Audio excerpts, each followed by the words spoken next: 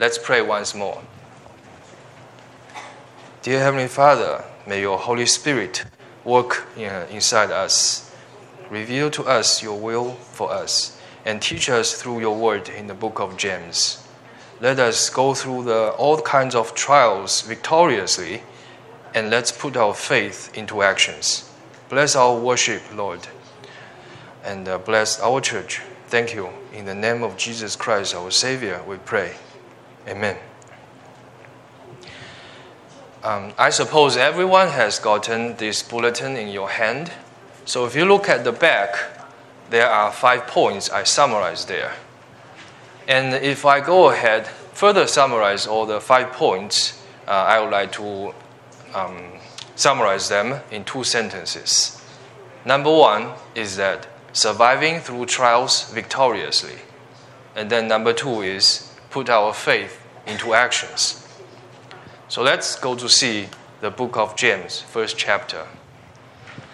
First of all, the background of this book is like this. The author of this book is believed to be James, the half-brother of Jesus Christ. Then who is he? This James and Jesus Christ, they had the same mother, Mary. But Jesus was born through the Holy Spirit, and then James was born between Joseph and Mary through their normal marriage. When Jesus was in this world preaching the good news of good news of God's kingdom, James himself did not believe. However, he changed and became a believer after he witnessed that Jesus Christ was raised from the dead. So after that, he became a follower and a believer of Jesus as well. And more than that, he was a leader of the early churches in the Judea region, around maybe 40 to 62, the time that he was a martyr of the good news. So the historical background was like this. There were early believers. Most of them are Jews. And because of the persecution, they were spread throughout the Judean regions. And James, at that time, around 45 to 60, wrote this letter to encourage these believers and also to address problems frequently encountered externally and internally to the early churches.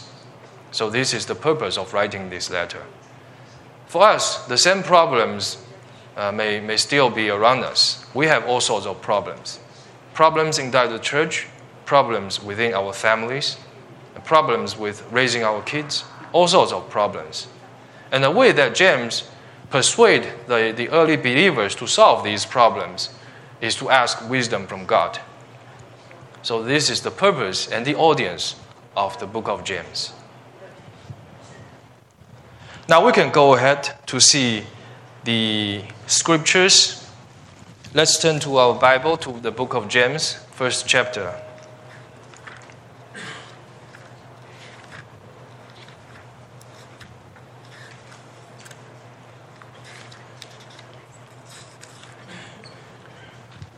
So let's read it verse by verse. James, a servant of God and of the Lord Jesus Christ, to the 12 tribes scattered among the nations, greetings. So the first verse explains once again this background. The 12 tribes of Israel was scattered throughout some regions in the Middle East. Then let's see verses 2 to 4. It's part of the first point of teaching here, facing trials. We all have trials in our lives. And verses 2 and 4 is to say a correct attitude when we face these trials. Actually, the correct attitude should be rejoice and persevere through trials. So let's read it. Consider it pure joy, my brothers and sisters, whenever you face trials of many kinds, because you know that the testing of your faith produces perseverance. Let perseverance finish its work so that you may be mature and complete, not lacking anything. When facing trials, a natural response of our old selves could be disheartened, be discouraged, and maybe we start to complain. We start to accuse someone else. Why I face such problems? This is the incorrect attitude. This is a negative attitude. And the two weapons frequently used by Satan, number one is to make you discouraged, disheartened, or depressed. Number two is that to make you to accuse other people around you. You point your fingers towards someone else. It is this one that caused such problems. So these are incorrect attitudes. We are falling into the traps of Satan. The correct attitude is explained here. We rejoice and persevere through the trials. So we may turn to the Bible, to the book of Romans. Let's look at chapter 5 and verse 3.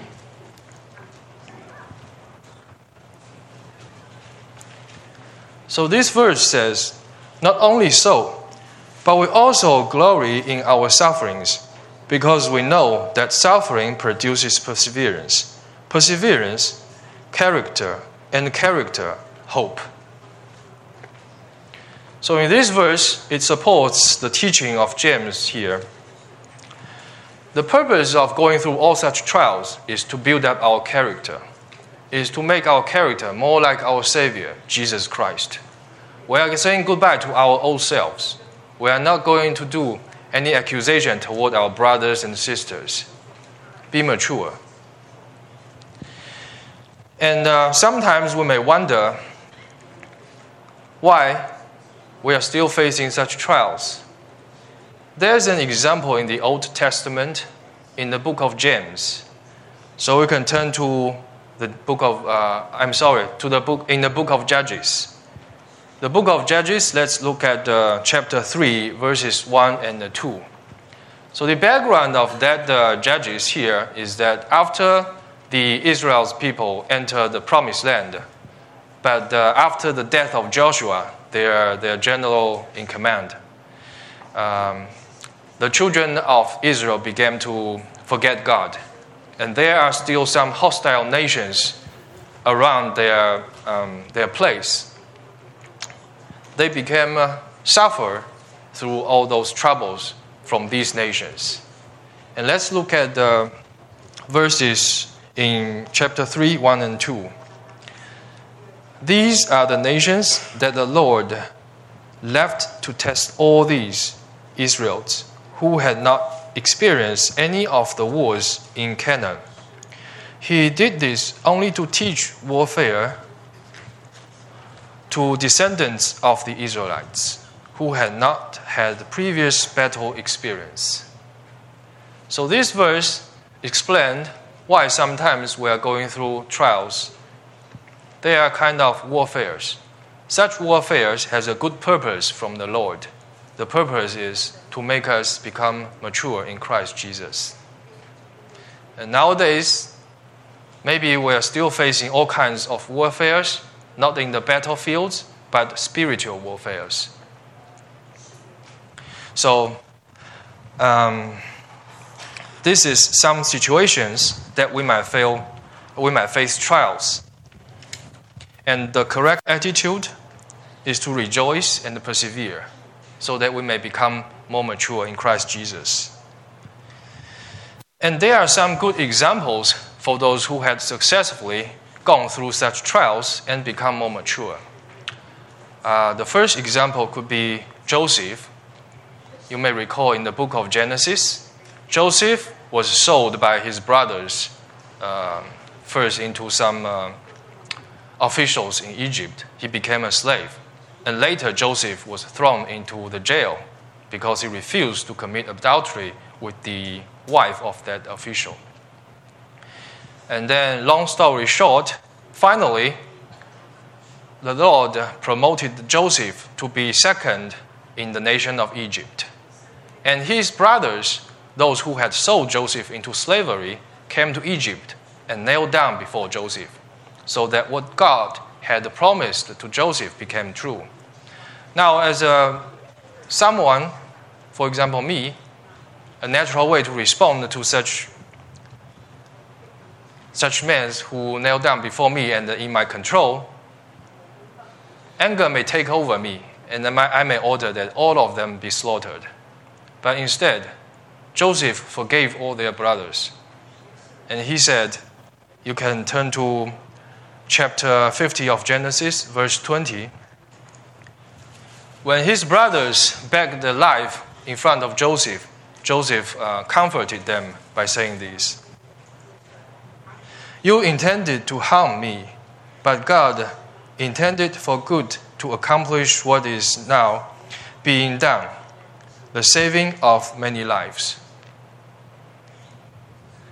So in this way, going through all such trials and sufferings, Joseph becomes so mature that he knew all the experience happening on him was the work of God. It's not personal hatred. And Joseph forgave all his brothers. Another example could be seen in the book of Exodus. The Israelites, the generations long after the death of Joseph, was oppressed by the king of Egypt, the Pharaoh. And the Lord allowed such sufferings, such slavery happening on them so that he could reveal to all the nations that he, the Lord, is the true God. And that nation, of course, under the leading of Moses, going through all sorts of other trials. But anyway, the name of the Lord was revealed for the first time.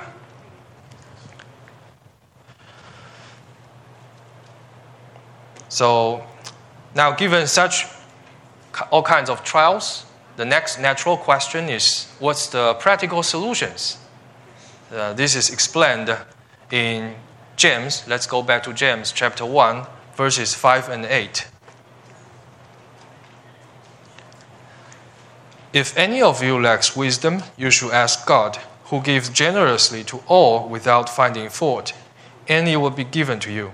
But when you ask, you must believe and not doubt, because the one who doubts is like a wave of the sea, blown and tossed by the wind. That person should not expect to receive anything from the Lord. Such a person is double-minded and unstable in all they do. So this part talks about practical solutions. Once we recognize that what's happening on us is from God, a direct way to solve such problems is to ask God. And remember that we are children of God.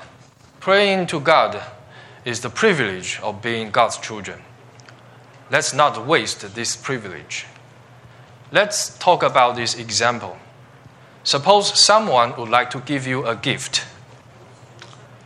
Now you must accept the gift. Then you can enjoy the gift.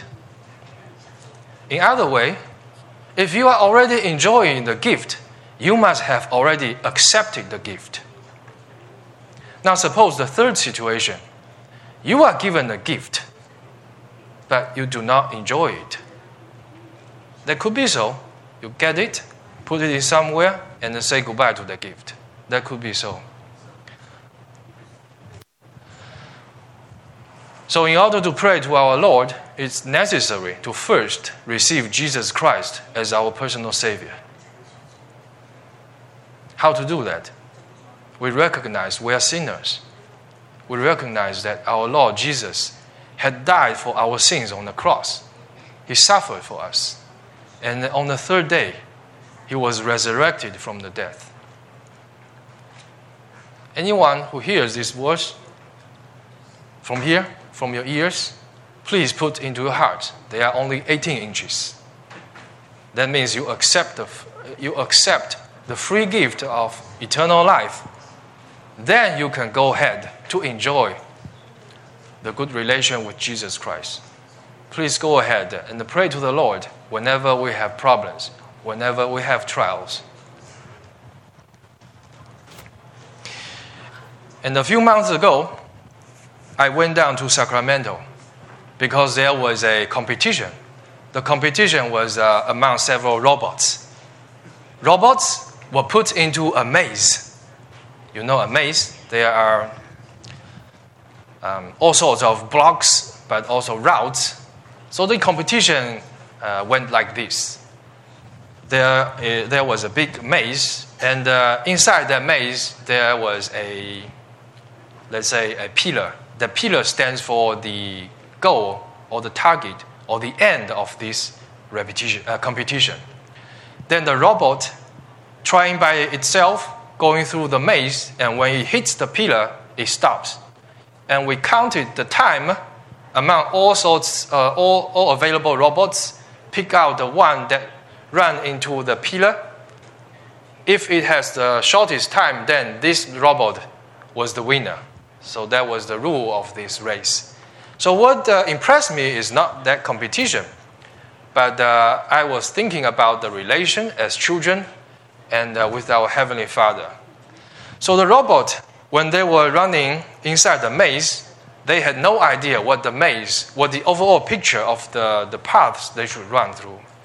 They came across the walls, bump into the walls, and the quickest thing they can do is to back up and try another way. But as human spectators standing around, we immediately know which path this robot should go. Then, in such a way, that robot could reach its goal, its target, quickly. So likewise, we humans, we children of God living in this world, we may not be aware of the big picture. We may be running after whatever paths that are correct in our sights. But our Heavenly Father is high above. He knows everything. He is in authority of everything. He has a much better solution than what we can think of, as long as we ask Him. He is generous. He is generous to give His wisdom to us, as long as we believe and ask. But remember, first of all, in order to enjoy your gift, you have to first accept that gift. So let's see how much wisdom our God has. You may turn to Jeremiah chapter 33, verse 3. So let me just read this verse to you. Call to me, and I will answer you, and tell you great and unsearchable things you do not know.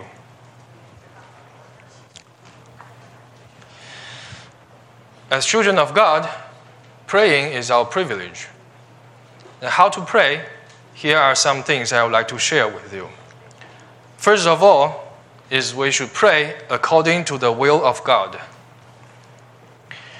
Matthew chapter 6:10 says, this is an example of Jesus when He showed how to pray. Jesus said in His example prayer, your kingdom come, your will be done on earth as it is in heaven. And then in 1 John chapter 5, verse 14, it says, this is the confidence we have in approaching God, that if we ask anything according to His will, He hears us. So this is the first point. We pray according to the will of God. And if our prayer is really pleasing in the sight of God, He may give us much more than what we could imagine. You may recall the example of King Solomon. When he was young and just became the king of Israel, he prayed to God for wisdom. This was recorded in 1 Kings chapter 3, 7 to 10.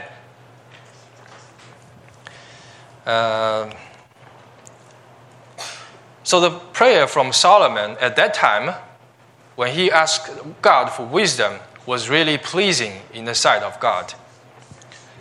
And God not only answered his prayers about wisdom, but also granted him many more things.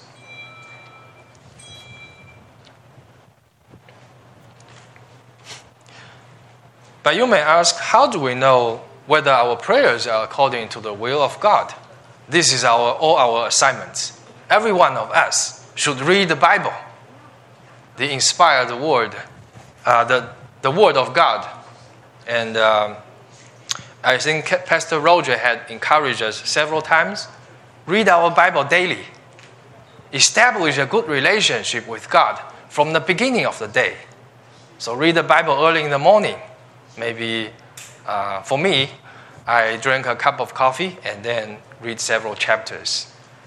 It works and it helps, especially when you have a quiet time, not hearing any noise around us. Then you can see and you can hear God and Holy Spirit speaking to us. So be familiar with the Word of God by reading the Bible. And then our prayers should be also avoid wrong motives. James 4, verse 3 says, "When you ask, you do not receive, because you ask with wrong motives, that you may spend what you get on your pleasures." This is one thing we should pay attention to. Don't ask for too selfish things. Don't ask for things that only works for our pleasures. And when we ask, please do not restrict the provisions of God. Do not restrict the providence of God. His wisdom and the plans and abilities are far beyond our imagination. We may see this in Ephesians chapter 3, verse 20. So it says, "To him who is able to do immeasurably more than all we ask or imagine, according to his power that is at work within us." Sometimes we may pray in such a way that we have pre-imagined some solutions and say, "Lord, please allow me to continue this path, such and such." But perhaps at the time that we have come up with this pre-assumption, our assumption was wrong. Don't restrict the provisions of God. Just simply lift what we need onto His hands.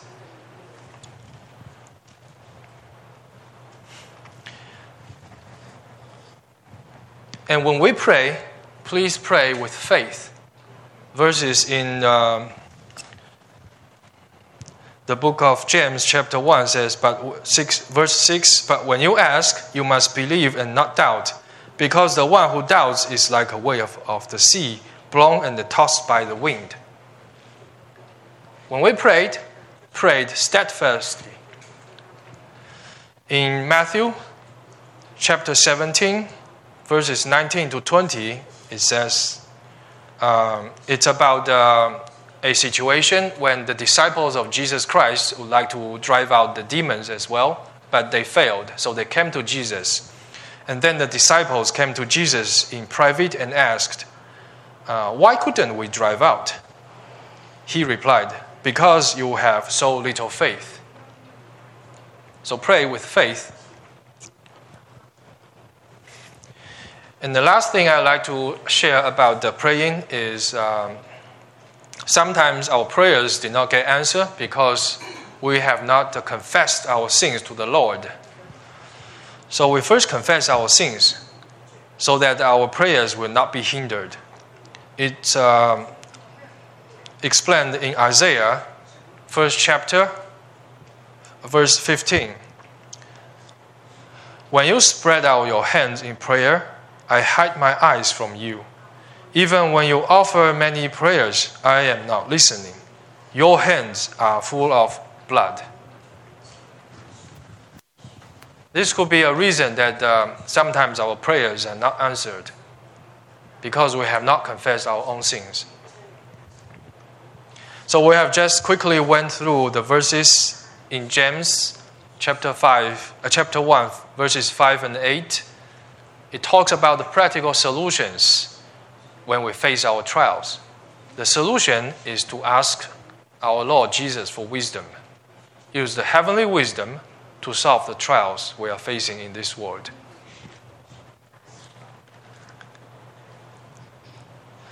And then next, let's continue to read chapter 1, verses 9 to 12. "Believers in humble circumstances ought to take pride in their high position, but the rich should take pride in their humiliation, since they will pass away like a wild flower. For the sun rises with scorching heat and withers the plant. Its blossom falls and its beauty is destroyed. In the same way, the rich will fade away even when they go about their business.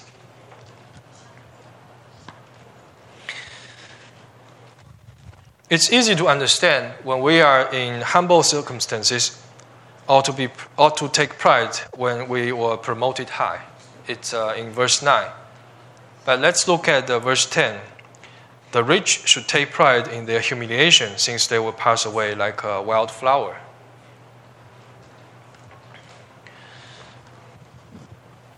We should love the Lord with all our heart, our mind, and our soul. We cannot the riches become a replacement of God. We cannot make the wealth an idol in our heart. So if someone is wealthy but suddenly be humbled in their position, that may be a good thing. The Lord still loves that person. It's a reminder. Let's see. In Matthew chapter 6, verses 24, it says, "You cannot serve both God and the money." And then you can turn to Luke chapter 12, verse 21. It follows after a story, but this is what Jesus concluded.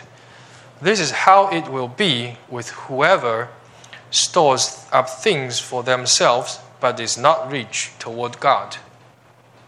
The rich we have stored up in this world, we can never take them away with us. And when we really face our Lord, this is a serious question. The Lord may take us responsibility. What about the fruits that we have obtained in this world? What are we going to bring to our Lord when we face Him?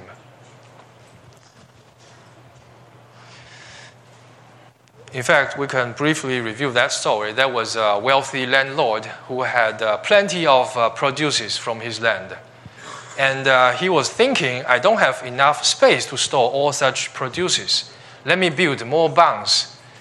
And he said to his soul, rest, because he was imagining that his soul could enjoy all such produces, all such wealth. And immediately the Lord said to his, something like, "Foolish man, tonight I will take away your soul."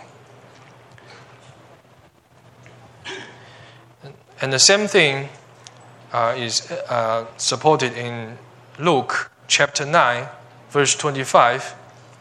"What good is it for someone to gain the whole world and yet lose or forfeit their very self?"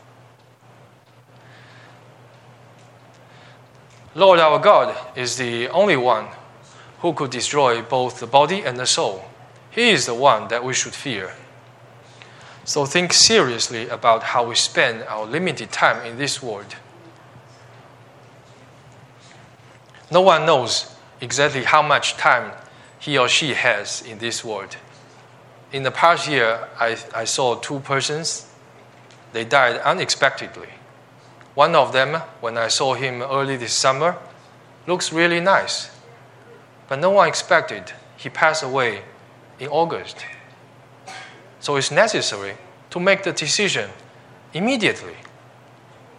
Think about the destination of all our ends. Think about the destination after our death. Please pay attention to the great love from God. For God so loved this world that He gave His only begotten Son, that whoever believes in Him will have eternal life, but not death.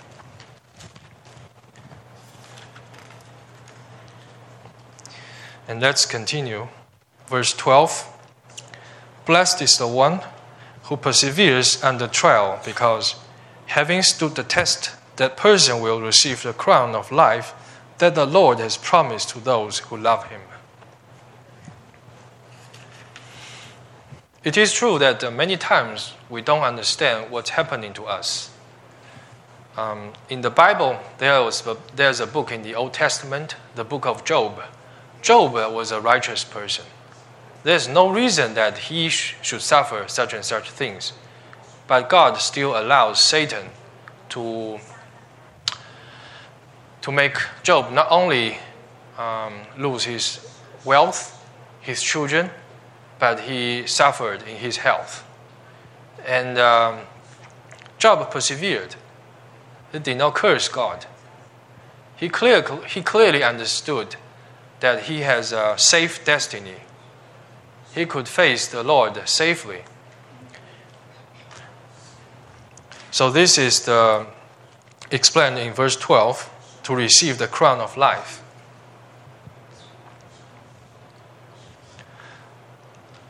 Let's continue in the first chapter, verse 13.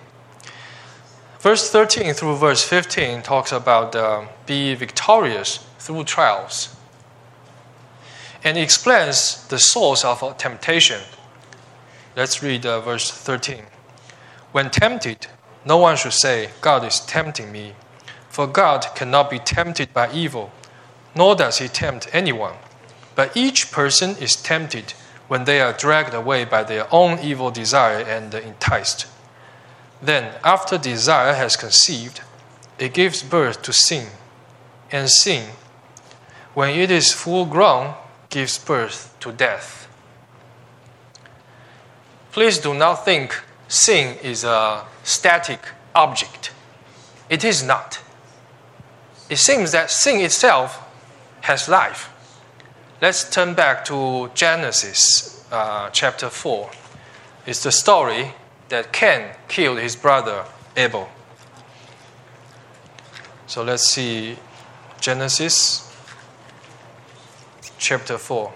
Let's read verses 1 through 8. Adam made love to his wife Eve, and she became pregnant and gave birth to Cain. She said, with the help of the Lord I have brought forth a man.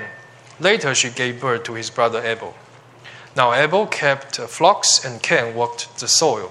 In the course of time, Cain brought some of the fruits of the soil as an offering to the Lord. And Abel also brought an offering, fat portions from some of the firstborn of his flock. The Lord looked with favor on Abel and his offering, but on Cain and his offering he did not look with favor. So Cain was very angry, and his face was downcast. Then the Lord said to Cain, why are you angry? Why is your face downcast? If you do what is right, will you not be accepted? But if you do not do what is right, sin is crouching at your door. It desires to have you, but you must rule over it. Now Cain said to his brother Abel, let's go out to the field. While they were in the field, Cain attacked his brother Abel and killed him. So this piece of recording clearly illustrates that the temptation was not from God. It's a person's selfish desires and evil thoughts. Like in this case, Cain was angry with his brother. This sin, as explained in verse 7, sin is crouching at your door. It desires to have you, but you must rule over it. You see, sin is not something that's so static. It's not an object. It's not a static object sitting there. You might be struggling with it. Then what's the solution? Again, turn to God for help. Remember the two weapons from Satan. Number one is that it makes you feel disheartened, discouraged, distressed, or even depressed. And it makes you to accuse your brothers or sisters. Stay away by praying. And let's see how God is going to help us. And the next two verses in chapter 1 of James 16 to 18 explains the sources of our strength and wisdom. It's the source of grace from God.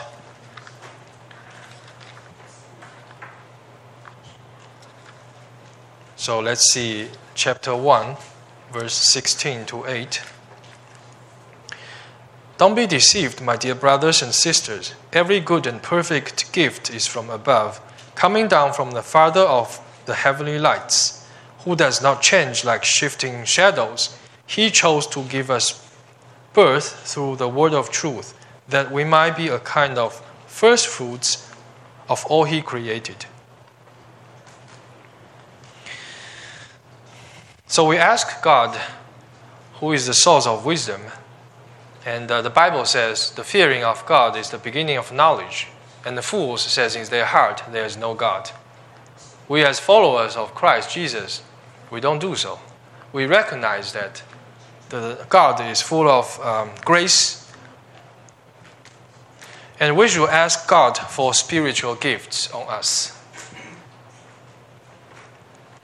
Someone may have a spiritual gift of encouraging. Someone may have a gift of serving.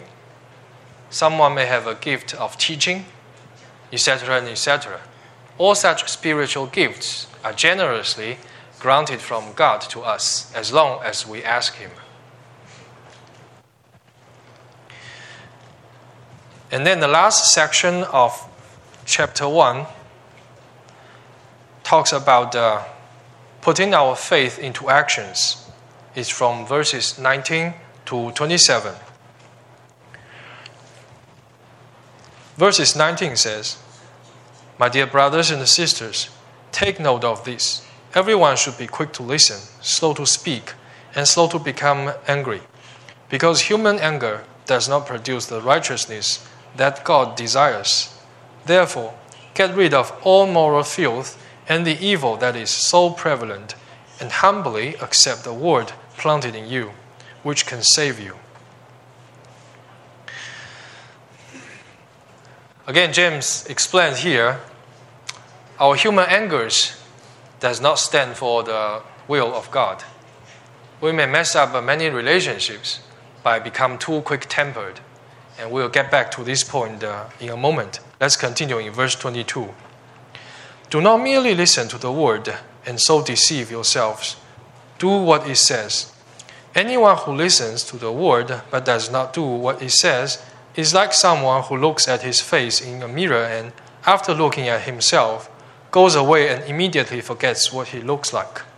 But whoever looks intently into the perfect law that gives freedom and continues in it, not forgetting what they have heard, but doing it, they will be blessed in what they do." Let's put what we have known hand in hand with what we will do. In fact, in the book of Luke, chapter 11, we can turn to Luke chapter 11 and look at the verse in 28. Actually, we can read from 11:27. "As Jesus was saying these things, a woman in the crowd called out, 'Blessed is the mother who gave you birth and nursed you.'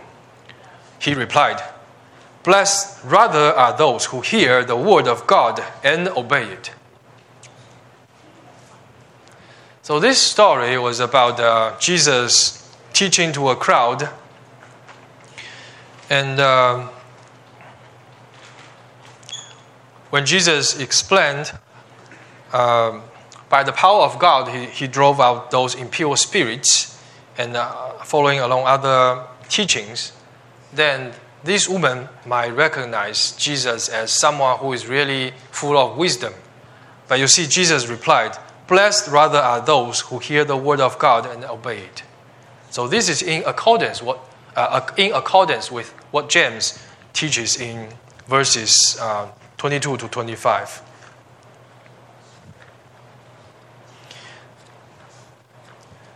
Now we can continue with verses 26. "Those who consider themselves religious and yet do not keep a tight rein on their tongues deceive themselves, and their religion is worthless. Religion that God, our Father, accepts as pure and faultless is this: to look after orphans and widows in their distress, and to keep oneself from being polluted by this world." So this is a quick go over on the first chapter of James. We have learned that we are facing trials, and the solution to victoriously going out of trials is to ask God for wisdom. And we have to put faith into our actions. And finally, let's finish this chapter by one verse. So I picked this verse from Romans 12, verse 12. I think this verse very nicely summarizes what we have to learn from chapter 1 of James. So this Romans 12:12 says, "Be joyful in hope, patient in affliction, and faithful in prayer." So this is what I would like to every one of us to think about when we read the book of James. So let's pray. Dear Heavenly Father, thank you for this wonderful Sunday morning that we may worship you in the name of Jesus our Lord. Be with us, Lord, whenever we go. Let us know that whatever we are experiencing now has a good purpose from Jesus Christ. We are being trained to be soldiers of the Lord, and let's stand first in the Lord. Let's put our faith into actions. Thank you, Lord. And in the name of Jesus Christ, our Savior, we pray. Amen.